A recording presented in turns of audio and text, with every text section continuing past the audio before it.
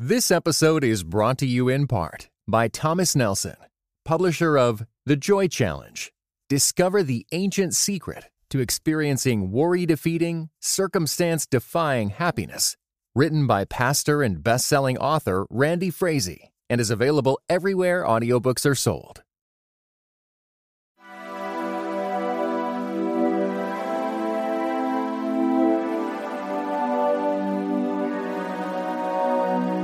Welcome to Theology Q&A, powered by The Witness, a Black Christian collective, and I'm your host, Pastor Aaron. In our introduction, I took a few moments to explain and lay out our goal. And now I want to take the opportunity to speak to our method. We're talking about questions and answers from a theological perspective, but what exactly does that mean? It's very important that we're plain about where we're going to seek our answers and being unapologetic about the fact that we go to sacred scripture. We go to the Bible to seek our answers. But why is that so important? Why should we seek our answers from the Bible?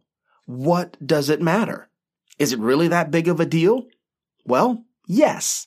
Yes, it is.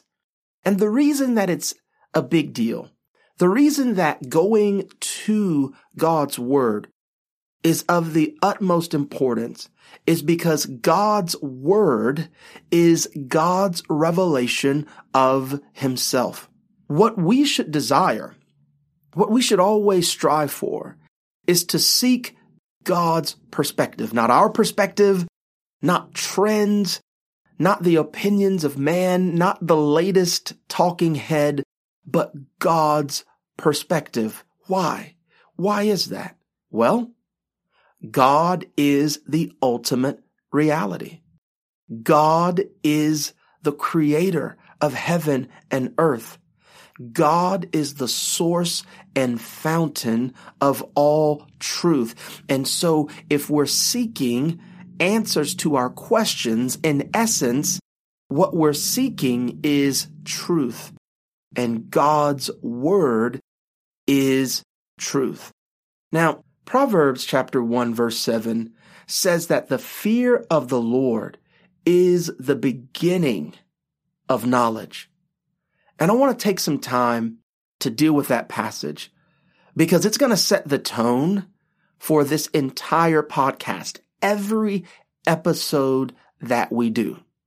The fear of the Lord is the beginning of knowledge. This is where knowledge and wisdom begins.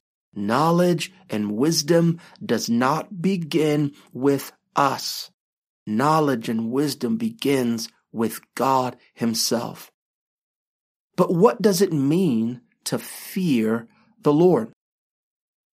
Does it mean that we're just simply afraid of Him? Does it mean that we are to cower in His presence dreadfully? No.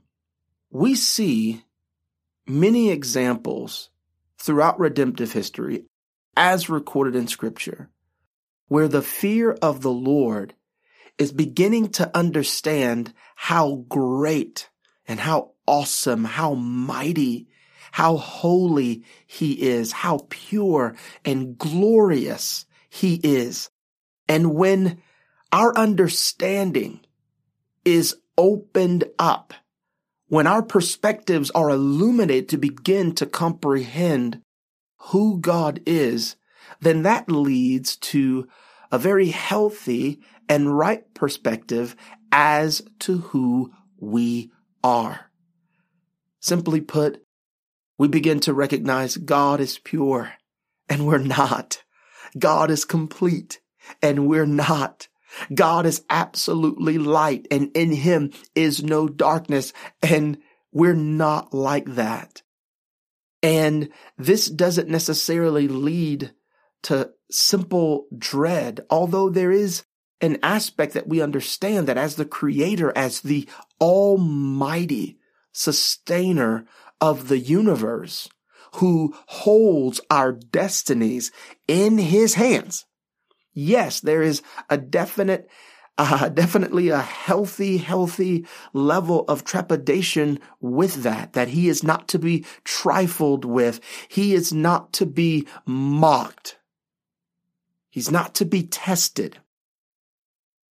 But beyond that, God is also merciful.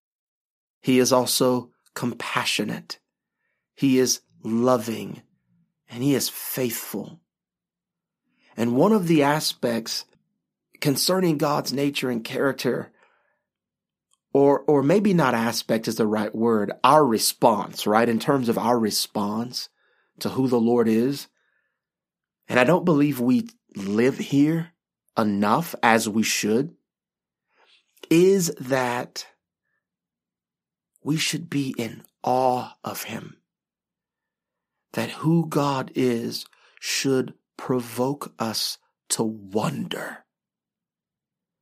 We should be overwhelmed by his greatness, by the depth of his knowledge. Where is the awe? Where is the wonder of who God is? Where is the worship? When we are seeking answers to whatever our questions may be, and from whatever sphere or facet of life our questions originate from, we should look to the Creator and the Giver of all life for our answers. We should go and have our thirst quenched from the fountain of God's truth over and over and over again. Because in reality, the quest for us to have our questions answered isn't simply about knowing more. It's about understanding ourselves, understanding our place in this world, understanding God's perspective, so that ultimately we would live and walk and speak and respond in a manner that's pleasing to him, that much would be made of God through our lives. How we live in this world, seeking to answer questions and to create a safe forum wherein people can ask their questions, and we can diligently and graciously seek to find answers and attempt to answer questions as we look to God's word. It's not about trying to be the know-it-all or the brainiac or just have people look at you, man. This is about us forming and developing community. But not just any community, a community of people who live in the fear of the Lord, a community of people who live in awe and wonder of who God is. And I want you to think about that for a moment. When was the last time you were overwhelmed by God's greatness? When was the last time your imagination was stirred as you pondered the greatness of God? When was the last time your creativity was provoked as you dwelt upon the Creator of heaven and earth? God is the ultimate reality, and God is the source of all truth. This is about our patterns of thought. This is about our thinking and our postures being aligned with the truth of his word. This is about us walking in humility and brokenness and contrition. This is about us being moldable, malleable, if you will, in the hands of God. We're all students. We're all learning. We're all on this journey And speaking particularly of the people of God, we're all on the journey of being conformed to the image of Christ. And so there's definitely room for everyone to grow. But if I was going to encourage you to do anything, if there was one thought that I could leave you with from this brief time that we get to have together, is that our hearts would cry out for the Lord to do a work in us through His Spirit and through His Word, that we would be in awe of who He is, that there would be a healthy, vibrant reverence as to how we live and walk before Him. That when we're seeking the answers to our questions, maybe a deeper cry, maybe it's a cry that only He can hear, right? The cry of our souls. So what we're really asking is, Lord, I want to know your ways. Lord, I want to live in a manner that is pleasing to you. Lord, I want to walk uprightly before you. And that is what seeking answers to our questions should be about. It's about knowing Him. Do we know Him? Do we fear Him? Is there reverence for Him in the way that we live publicly, privately? Does the thought of God provoke you to awe and wonder? Does it provoke worship? And so I pray that as we begin to answer specific questions, as we begin to address certain issues from God's Word, that we wouldn't just want to take answers or maybe find the response that we're looking for so that we could be more equipped to beat somebody down in an argument. And don't get me wrong, I think that we should definitely match principle for principle in a gracious, bold, and truthful way. But first and foremost, let there be a desire within us to know Him more, to know His ways, and to live and respond in a manner that is pleasing to Him.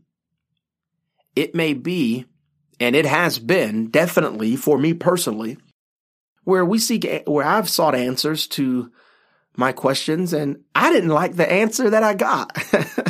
And the answer was right. The answer was truthful. It was rooted in God's Word, but it was very uncomfortable to my flesh. And so there had to be, and still has to be, repentance and constant submission to the Lordship of Christ, so that above all things, He would be pleased and He would be glorified. Oh God, may you be pleased and may you be glorified. And so as we seek to answer questions, we unapologetically are going to go to the Word of God. And later on, we're going to talk about specifically what the Bible is. We're going to go and see what is the testimony of Scripture concerning itself. And that's going to be really good. And I pray that it's really encouraging. But it's very important at the very beginning that we start here. We start with Him. We start with the one true living God who reigns supreme over all things. There is no one like Him. He is perfect, He is holy, and He is just. And as Paul said in Romans 11, all things were created for Him, through Him, and to Him. So until next time, may we all continue to grow in the grace and knowledge of our Lord and Savior, Jesus Christ.